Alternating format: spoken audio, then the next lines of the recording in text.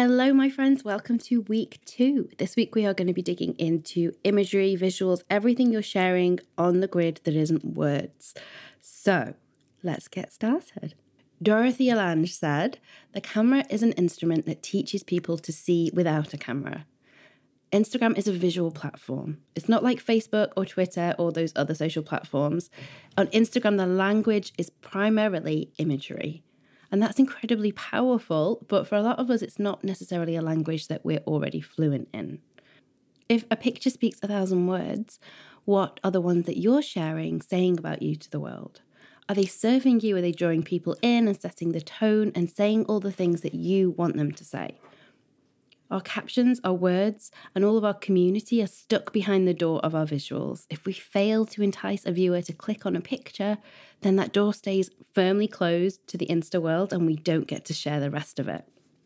If you're a reluctant or maybe a beginner photographer, this can feel quite intimidating, but you don't need to feel that way.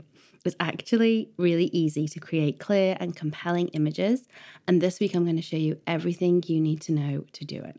For any more experienced photographers listening along, there are still some really important lessons to be learned here.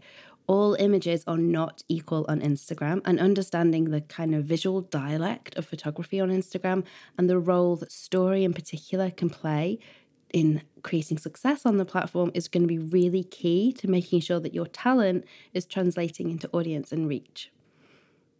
Posting consistently glorious, interesting, high-value imagery is still the number one biggest advantage you can give yourself on Instagram.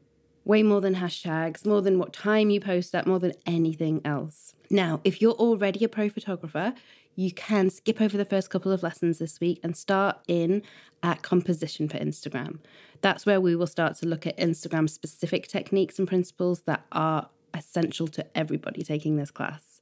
And if you're still figuring photography out, don't worry about what camera to use or getting it perfect right away. Smartphone, point and shoot, your DSLR, whatever you have and feel most motivated to use is going to be more than enough. You might have heard me say before that perfecting the art of photography for Instagram is kind of like the difference between using black or yellow ink on white paper.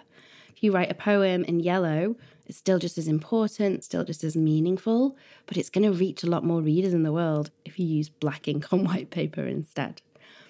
Okay, are you ready to turn up the volume on your pictures? Then let's get going.